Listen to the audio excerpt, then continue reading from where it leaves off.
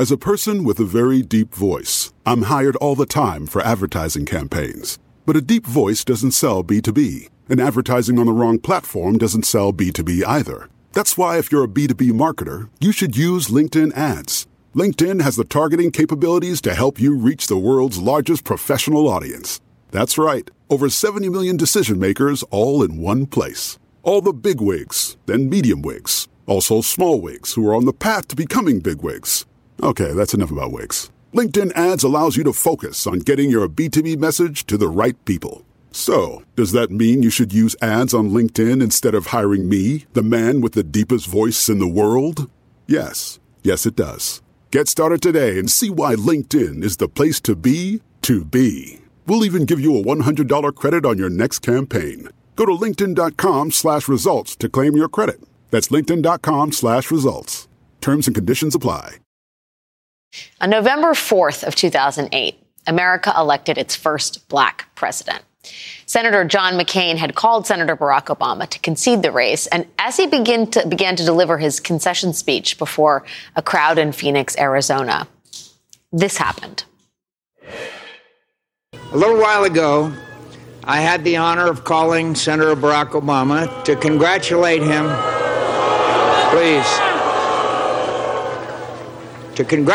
him, on being elected the next president of the country that we both love.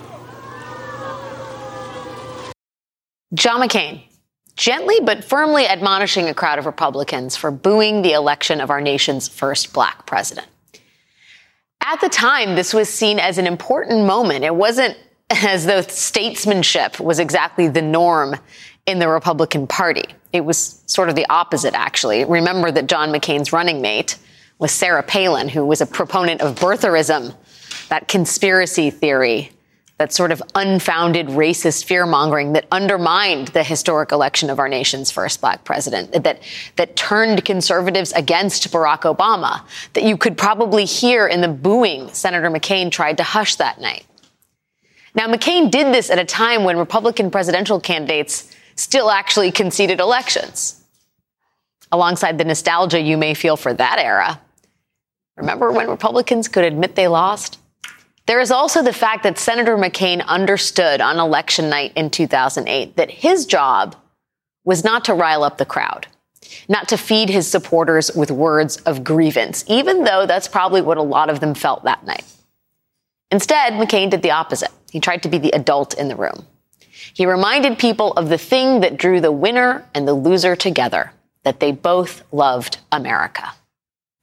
McCain had already shown his willingness to do this kind of thing when he famously talked down a Republican voter at a town hall who promoted the baseless conspiracy that Barack Obama was secretly an Arab. And whatever else you think of John McCain and his legacy, he understood that there was a danger in playing to people's worst impulses. Last night, the current Republican frontrunner for next year's presidential election held his first televised town hall with an actual journalist since the start of this election season. It took place before a crowd of 300 or so Republican primary voters. And the things Trump said in that town hall were shocking, and they were untrue, and they were appalling, and basically everything we have come to expect from Donald Trump. But the thing that is worth taking a second look at is how that crowd responded to Donald Trump, and also how he responded to them. When Donald Trump said he would pardon the people who stormed the Capitol on January 6th, the crowd applauded. Will you pardon the January 6th rioters who were convicted of federal offenses? I am inclined to pardon many of them. I would say it will be a large portion of them. You know, they did and it'll be very early on. When Trump reiterated his lack of remorse for endangering the life of his former vice president, Mike Pence, the crowd applauded. Mr. President, do you feel that you owe him an apology? No, because he did something wrong. He should have put the votes back to the state legislatures, and I think we would have had a different outcome. I really do. But he doesn't have the authority to do that, as you know. When Trump mocked the woman he was found liable of sexually abusing, they laughed. I never met this woman. I never saw this woman. I swear to I have no idea who the hell. She's a Mr. whack President, job. you did not. What kind of a woman meets somebody and brings them up, and within minutes you're playing hanky-panky in a dressing room, okay? I don't know if she was married then or not. John Johnson, I feel sorry for you, John Johnson. Mr. President, can I think of it. When Trump suggested we should plunge the country into a self-inflicted financial crisis and then admitted he only wanted it to happen because he wasn't president anymore, the crowd laughed and the crowd cheered. You once said that using the debt ceiling as a negotiating wedge just could not happen. You said that when you were in the Oval Office. I was president. So why is it different now that you're out of office? Because now I'm not president.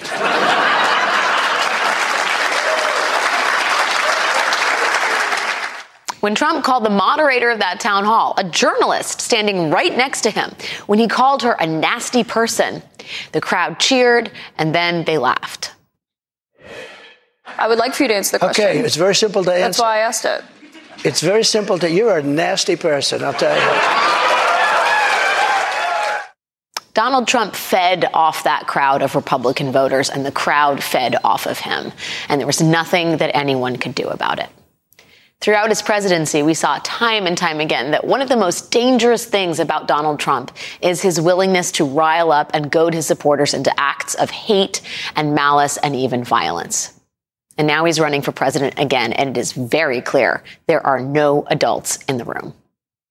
Joining us now is Jamelle Bouie, New York Times opinion columnist and co-host of the Unclear and Present Danger podcast, and Tim Miller, writer-at-large at The Bulwark. Thank you guys both for being here. Tim, can you help me understand what was going on in that room last night? What almost sounded like a laugh track at points for some of the most disingenuous, hateful, malicious commentary I've heard in a while.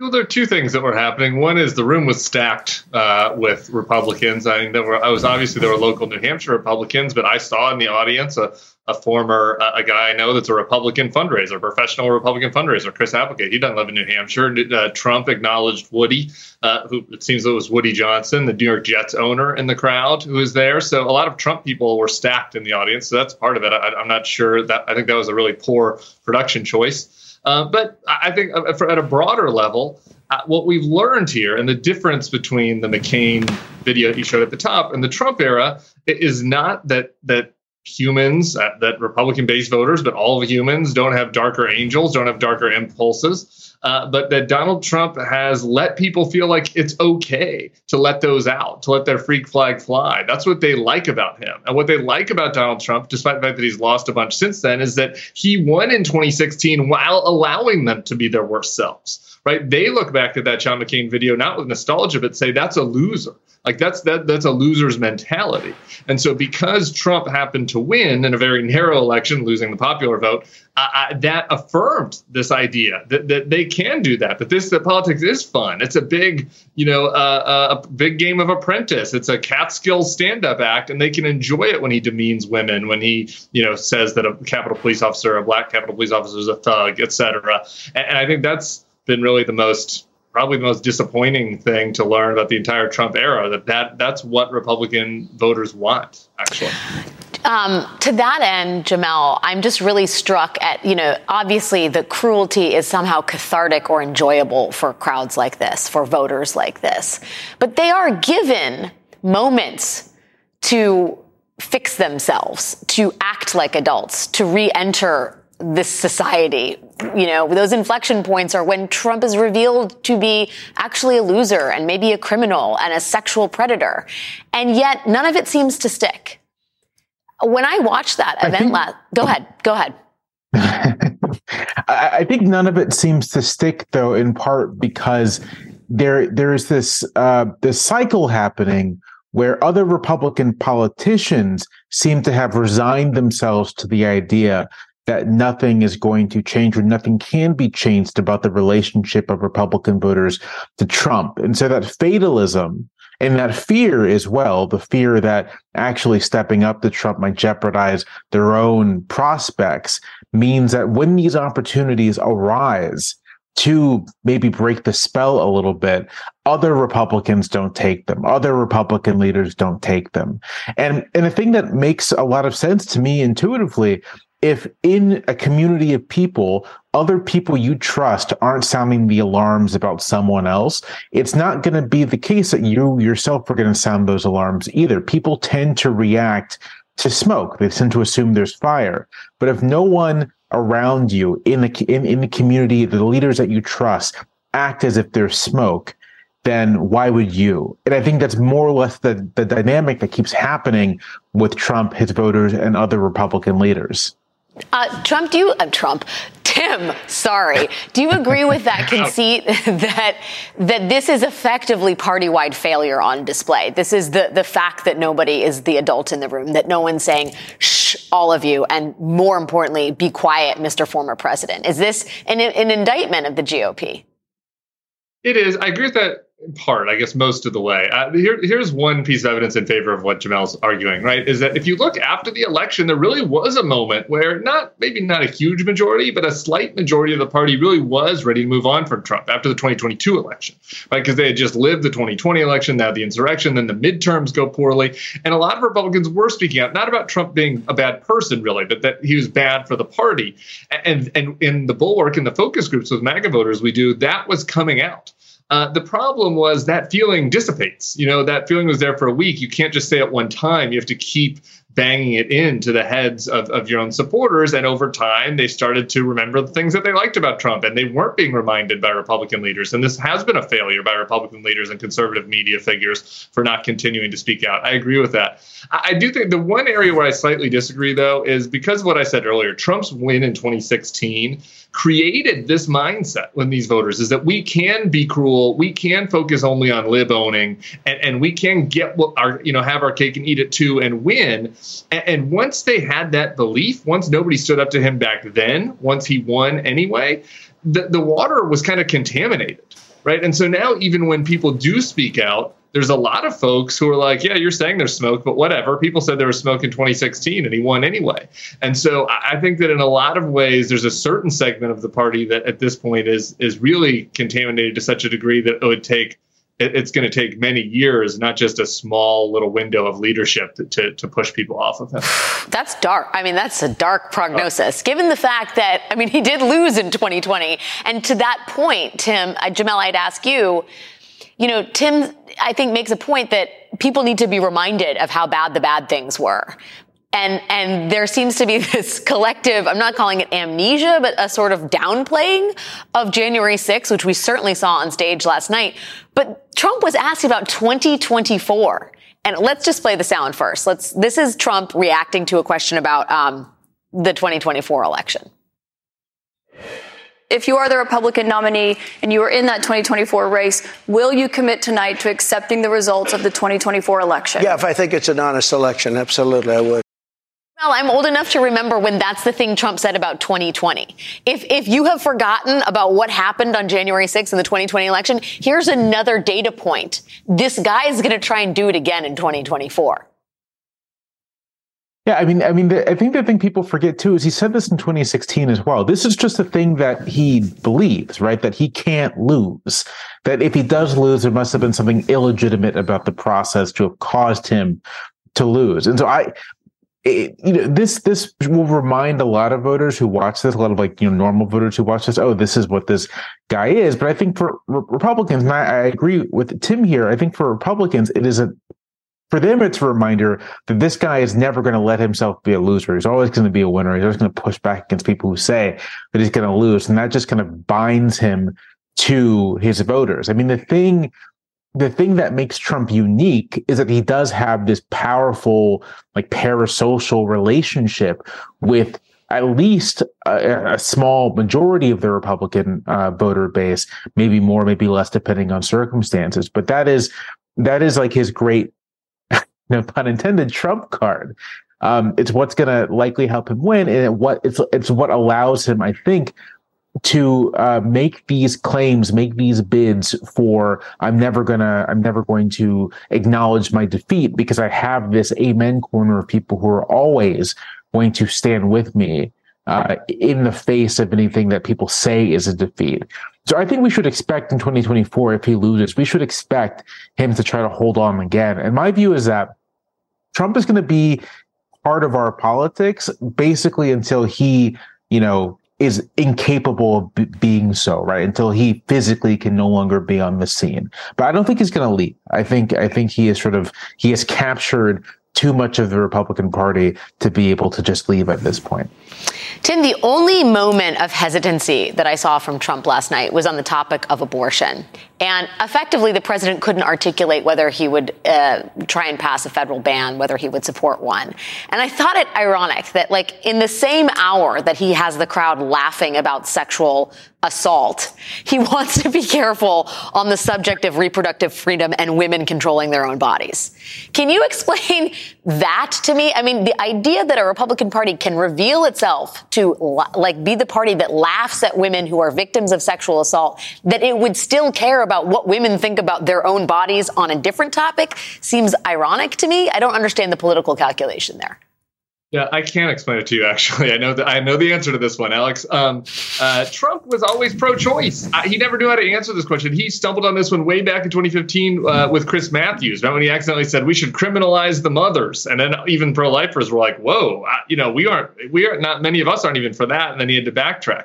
The thing is that Trump's New York. He's pro-choice.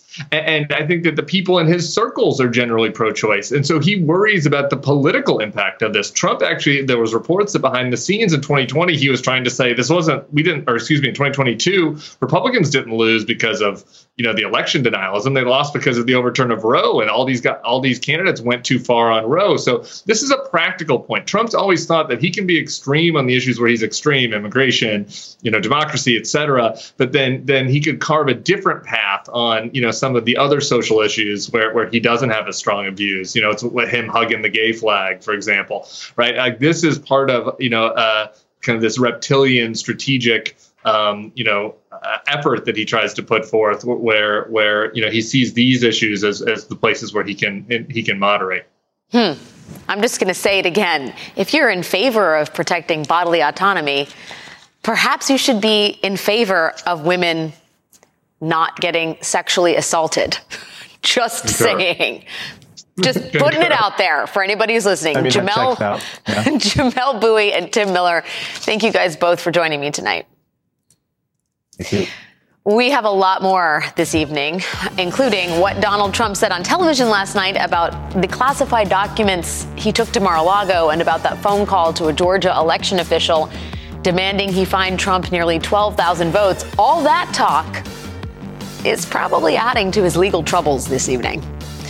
And then while right-wing politicians in the media are trying to scare Americans about an anticipated surge of migrants at the U.S. border, there are real people with real needs in harm's way. And we will have more on their stories just ahead.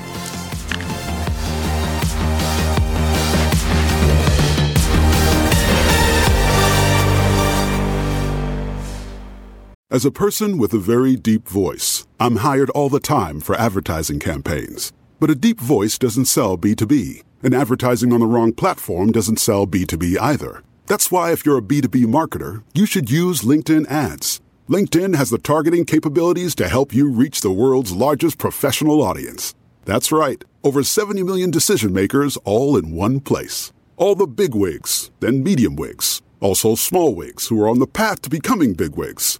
Okay, that's enough about wigs. LinkedIn ads allows you to focus on getting your B2B message to the right people. So, does that mean you should use ads on LinkedIn instead of hiring me, the man with the deepest voice in the world? Yes. Yes, it does. Get started today and see why LinkedIn is the place to be to be. We'll even give you a $100 credit on your next campaign. Go to linkedin.com/results to claim your credit. That's linkedin.com/results. Terms and conditions apply. When it comes to your documents, did you ever show those classified documents to anyone? Not really. I would have the right to. By the way, they were declassified after. Not that I can think of. Let me just tell you, I have the absolute right to do whatever I want with them. I have the right. Not really. Not that I can think of. That's how Donald Trump last night further complicated his already murky legal picture. It is entirely possible that special counsel Jack Smith has now added that clip to his evidence file, because if Trump did show even one of the hundreds of classified documents he apparently squirreled away at Mar-a-Lago, if he even showed one of them to someone without authorization, that would amount to a violation of the Espionage Act, and it could land him up to 10 years in prison. Amazingly, this wasn't the only self-incriminating answer the former president gave last night about that particular investigation. Why did you take those documents with you when you left the White House? I had every right to under the Presidential Records Act. You have the Presidential Records Act. I was there and I took what I took, and it gets declassified. Okay, first, the idea that a president can declassify top secret information with a simple glance is false and frankly impossible. But the red alert there is when Trump says, I was there and I took what I took. That statement contradicts what Trump's lawyers told Congress just last month. They said the Mar-a-Lago probe should be shut down because it was the staff's fault, that anything that was packed and shipped off to Mar-a-Lago, Mr. Trump had no clue about any of that. There is more. Trump was asked about another criminal investigation, the one involving his attempts to overturn election results in Georgia, which was when he called Secretary of State Brad Raffensperger and demanded that Raffensperger find 11,780 votes for Trump. Well, if this call was bad, I question the election. You asked if this him to call find was you bad, votes. I didn't ask him to find anything. Let me We've just tell heard you, the audio if tape, this Mr. call President. was There's an bad, audio of you asking him to find I you said, 11,000 you owe something me votes. votes because the election was rigged. That election was rigged. Of This course. was a call that was made to question the results of election. I said, you owe me votes because the election was rigged. Joining us now is Rebecca Roiphe, a former assistant DA in the Manhattan DA's office and a current professor of law at New York Law School. Rebecca, it's good to see you. I think a lot of people watched that event last night and were appalled. But there were at least 3 or 4 people that I can imagine who were, I don't know if delighted is the word, but watching with great interest and enthusiasm. Jack Smith, Fani Willis, Alvin Bragg, and probably Letitia James. First, let's just start with Mar-a-Lago and Trump's comments. The idea that he can't say for certain whether he showed classified documents to anyone. What are your thoughts on that? Well, that's pretty significant. I mean, of course, it's not an admission, but it's also not a denial. Yeah. And I think that's really important because that's a serious crime. And it is something that you would remember. I mean, people hardly ever forget that whether or not they showed, highly classified document to a bunch of other people. And so it would provide, important evidence to Jack Smith if he were trying to bring that case. Yeah, and we have, from some reporting, I believe, in the Washington Post, some indication that Smith's office has been asking about whether or not Trump showed some top secret classified maps to visitors to Mar-a-Lago, which, I mean, again, it sort of sounds like he's opening the door to that possibility in the not really comment. I guess up until now, I think a lot of people have thought the squirreling away of documents, if that's what happened, was Trump's vanity, that he just wanted this stuff. But this seems to open up a whole different, potentially nefarious avenue of prosecution, does it not? This is why defense attorneys do not want their clients to go out and talk, because the thing is, you don't fully know what the prosecution knows yet. I mean, you don't know what's in the government's hand. And so you're playing a game in which you don't have all of the information. And so you're locking yourself in, and you don't want to do that. And this is one of those situations. Obviously, he's been reading the same reports that you have. Yeah. He's concerned that they may have some information that he doesn't have. So he can't directly say, it didn't happen if it happened. I mean, I don't know. But that is difficult, and that's bad, and that's why you don't want your client out on, this town hall giving all these statements. Yeah, you don't want your client to be Donald Trump. Let's just face it. It sounds like the worst legal job there is, especially when he does things like, in another breath, say about Mar-a-Lago, I was there and I took what I took and it gets declassified. This is indicative of 2 things here. One, that the president was present when these documents were taken, and that he's still hanging on to this notion that he has been disabused of by his own legal team, that he can declassify things just by thinking they are declassified.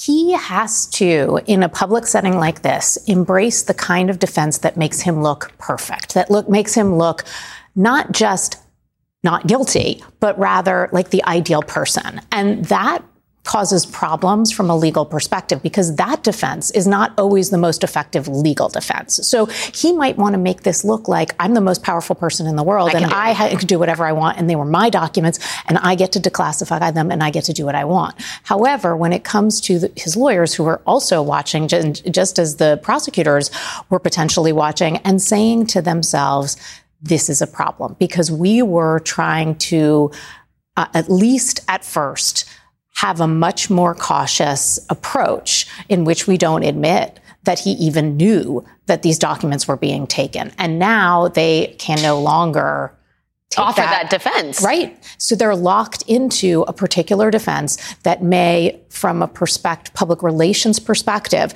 help the president, but from a legal perspective is quite a difficult one to make out. Yeah, I mean, and that is the fundamental tension here, as Trump is always insisting, it was a perfect phone call. I did everything right. I'm not at fault. He's always concerned with the spin on his own reputation, right? The PR management. And that's running straight ahead into the legal reality that he's facing. And I would assume is this something meaningful that is this something that Jack Smith can actually use? I mean, can he use this? How meaningful is this kind of audio? It's very meaningful. I mean, these are statements from a potential defendant. I mean, maybe not, but if he's ever indicted, these are statements from him. He can use them.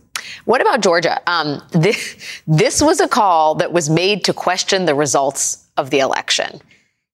He says it with enough force, again, that he's trying to own it as if there's nothing wrong. But that in and of itself, that admission seems legally problematic. Right. So again, from a public relations perspective, I really don't think it's the worst thing to say, look, I thought that those votes, that there were far more votes for me. That's how I thought. And I thought you just need to find the number that will push us over. So from a public relations perspective, I can certainly see why he thinks that this is his strongest position. But from a legal perspective, it's much more complicated than that because, you can't necessarily go through any means you can just because you think you are entitled to something. You can't necessarily go in there and demand that you get them back. You can't pressure state level officials, right? Right. I mean, at least arguably that could be part of the theory of the case for Fani Willis. And if that's so, then then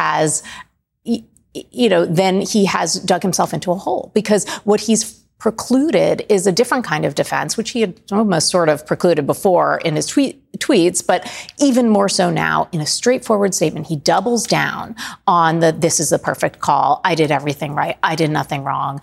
And, that can cause it has the potential to expose him to some serious legal consequences.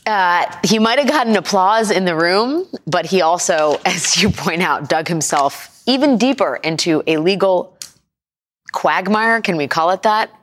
It's an ongoing story. Rebecca Roiphe, thank you for being here tonight. When we come back, conservative media is counting down to doomsday, but we are going to get into the reality and the humanity behind the expiration of Title 42. Stay with us.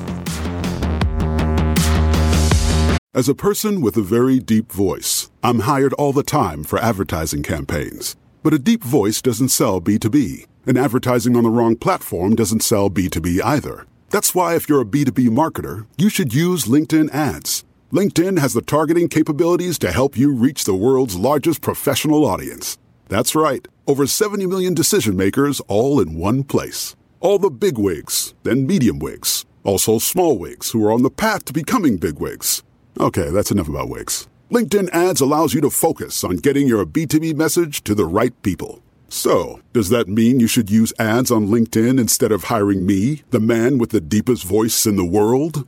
Yes. Yes, it does. Get started today and see why LinkedIn is the place to be to be. We'll even give you a $100 credit on your next campaign. Go to linkedin.com/results to claim your credit. That's linkedin.com/results. Terms and conditions apply.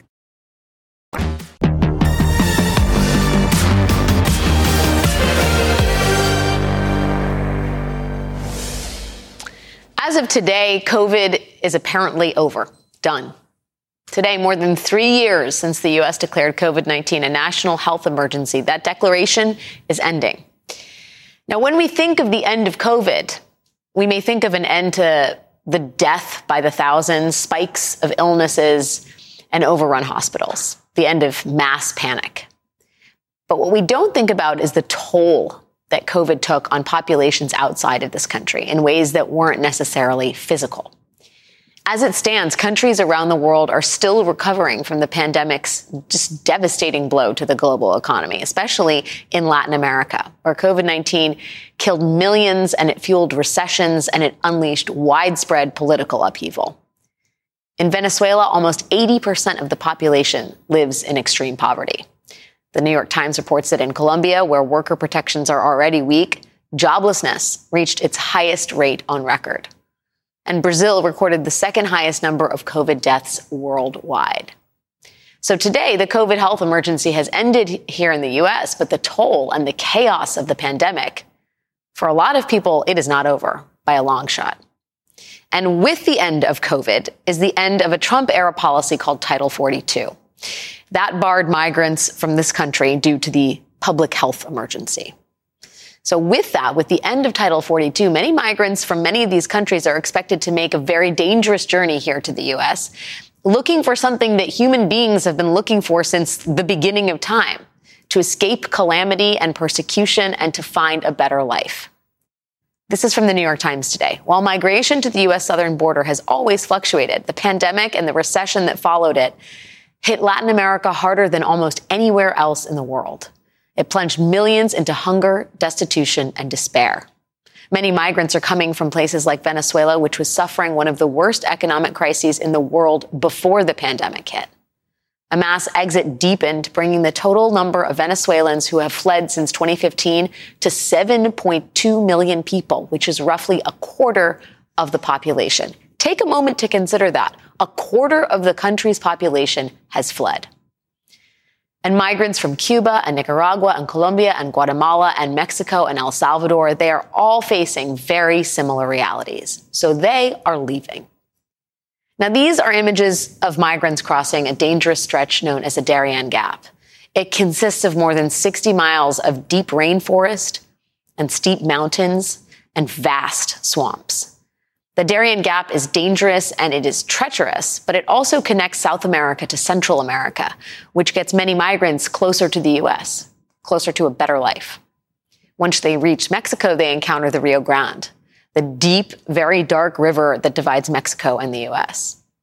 People, including children, die trying to cross this river, but that has not deterred migrants fleeing persecution and poverty and hunger, even if the only protection they can offer their children is a floaty and prayer. Yesterday, during a town hall with CNN, Donald Trump said that if elected president again in 2024, he would bring back his harsh immigration policies, including family separation. Trump said it was the most effective way to convince migrants not to make the trip. They love their family. They don't come. Which is precisely the thing people say when their children don't need food or medicine or shelter. And other people are taking advantage of this desperation to falsely advertise on social media that the end of Title 42 means the U.S. border is now open. On TikTok, for example, one video that has been viewed more than 100 million times says, quote, May 11th, you cannot be deported. Title 42 has come to an end. That is not true, but many migrants believe it is. Ana Gabriela Gomez, 28, a pharmacy assistant who made less than $100 a month at home in Caracas, left Venezuela with her 2 young sons in September.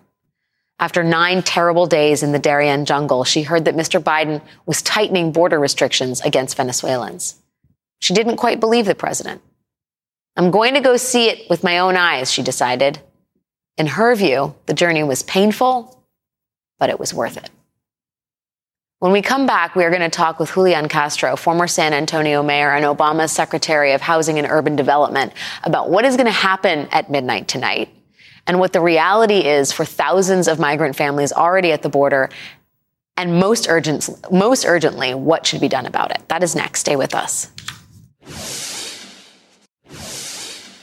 Right now, humanitarian aid groups are implementing plans to help the thousands of people who've arrived at our southern border, some of whom are arriving after weeks-long treks through miles of jungles, some of whom have escaped political persecution, others who have fled rape and violence, and many who have arrived here after weeks huddled in overcrowded tent cities in Mexico. As that reality is unfolding, Donald Trump and conservative media are actively distorting the suffering at the root of this migration, and they are instead stoking fears about the masses of migrants down at the border. Because if you watch Fox News the rest of the day, you will see chaos and catastrophic results at our border. Are local authorities bracing for just an absolute tidal wave or an invasion, essentially, at midnight? From Yemen, from China, from others. I mean, why are they coming to America? Why are on the terrorist watch list? We know statistically there will likely be hardened criminals, even terrorists among them. Record flow of people, crime, drugs, and gang violence, and none of it's good. Fox News has spent the past 24 hours doing as much as it possibly can to convince America that doomsday is here. They have a countdown clock in the lower right corner of their screen all day, showing the exact number of minutes until a tidal wave of migrants will invade America at midnight, which is after Trump's Title 42 immigration policy expires. And while you hear Fox hosts and guests calling these migrants hardened criminals and potential terrorists, they fail to mention the actual evidence. According to crime data from the Department of Public Safety in Texas, which is where most migrants cross the southern border and enter the U.S., U.S.-born citizens are twice as likely to be arrested for violent crimes than immigrants are, and U.S.-born citizens are 2.5 times more likely to be arrested for drug crimes than immigrants. But I mean, context is not Fox News' strong point on this topic. Instead, for years now, conservative media has cherry-picked examples of individual immigrants allegedly committing crimes, or it is referred to groups of migrants as terrifying, faceless caravans. And that's the point. The point is to dehumanize them. Because if we all saw these people as people who, like many of our own family members and our ancestors, are fleeing oppression or just seeking better lives, then it would be hard to shut them out, to punish them for wanting the same thing that so very many of us wanted too. So what is actually going to happen at midnight when Title 42 expires? And what does it mean for all of us? Joining us now is Julian Castro, former Housing and Urban Development Secretary under President Obama and former mayor of San Antonio, Texas. Julian, thank you so much for being with me tonight. We need a voice of reason here in what is becoming an incredibly fraught conversation over our borders. Can you, for people who don't understand what is going to happen at midnight, can you offer your analysis of what to expect? Thanks, Alex. Yeah. So at midnight, as you've said very correctly, Title 42 is going away. And in its place, the United States is going to go back to Title 8. That means that many folks who never had an opportunity during these last 3 years to make an asylum claim are going to have the opportunity to do that under Title 8. With that will also come consequences. For instance, if they come and they're denied and try and come back under certain circumstances, they can be denied the opportunity for at least 5 years to make another claim. And if they cross illegally, can be subject to criminal prosecution. At the same time, the Biden administration has put in some new rules that is going to make it harder for people to claim asylum if they haven't done that in another country. So what does that mean for all of those people that we're watching in these videos of folks along the border? It means for a lot of them that their misery is going to continue. They're waiting. Their aspiration of having a better life in America is going to continue. For a lot of them, it's ultimately going to also be denied. And I remember about 4 years ago going down to a migrant camp on the other side of the Texas border, South Texas border, and seeing that misery firsthand, people who were fleeing hunger, fleeing persecution, fleeing destitution. who were following the path that folks have followed for generations of trying to come to the United States as a beacon of opportunity. I fear that in this moment, Alex, aside from all the technical changes that we're seeing, what we're really seeing is the death of a philosophy that said, we will welcome you as immigrants and asylees in the United States of America. It's always been true that the majority of people who seek asylum did not actually get it in our country. But we have made it so much harder, especially under Trump and now even under Biden, to get asylum in this country. Why? Can you explain why that is? And also, let me make this a two-parter. One, there is a broad expectation that there are going to be thousands of migrants, tens of thousands, coming across the border and northwards. Major cities are sort of, if you will, bracing for impact, which is to say, figuring out how to allocate resources. Do you think that is accurate? And if that's the case, why isn't there a better plan to help these folks and help the cities that will be in charge of giving them shelter and resources? Because it does feel like in this moment, there is a discrepancy between obviously the fear mongering at Fox, but the reality of the needs of these people as human beings and what they're going to be greeted with when they come to these cities northwards. Well, there's no question that we've seen an uptick, a surge in apprehensions along the border as we get closer to the expiration of Title 42. And when you talk to mayors along the border, they will tell you that those communities, their resources are being strained. They've asked the Biden administration for more help. And to its credit, the administration has done more to help these communities. So we are going to see some surge of people, but it's not going to be the cataclysm that you see on Fox News, the fear-mongering that Trump and others have put out there. The thing is, this was very predictable. Yeah.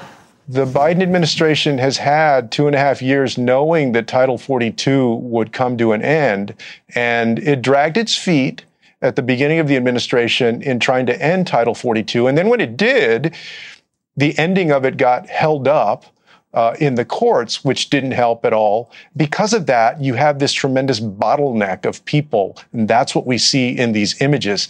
But look, as Alita Garcia said earlier in the show, we're also a country that can deal with this. We're a country that can handle tens of thousands of people making their asylum claims. We're a country that has the resources and the resolve, if we want to handle this in an orderly and a compassionate and humane way. The United States is big enough to do that, and we shouldn't let people that just want to fearmonger and use this for political points make us think that we're not, because we are. That is such an important note to not forget in all of this. We are a big country, and this is the essence, this is the philosophy of America, to be the beacon of hope for people who are coming from the darkness. Julian Castro, former Housing and Urban Development Secretary under President Obama and former mayor of San Antonio, Texas. Thank you so much for your time and wisdom tonight. Thank you. We'll be right back. You're going to be voting on legislation that cracks down on unemployment fraud. How do you justify that with the allegations against you, sir? Allegations are not true. It's been quite a week for Congressman George Santos. Yesterday, America's serial fabulist pleaded not guilty to 13 felony charges in a federal court in New York, including unemployment fraud. According to the Justice Department, Santos unlawfully applied for unemployment benefits that should have gone to New Yorkers who had lost their jobs due to the pandemic. Prosecutors allege that Santos fraudulently received more than $24,000 in unemployment benefits between June of 2020 and April of 2021. After being released on a $500,000 bond, Congressman Santos came back to Capitol Hill for a series of votes, including a vote on a bill to fight unemployment fraud. Wait. Yes, really. Congressman Santos was voting yes on the Protecting Taxpayers and Victims of Unemployment Fraud Act. Do we call this irony? Do we call it chutzpah? Or do we just call it wild delusion? And there's more. Congressman Santos is a co-sponsor of this bill.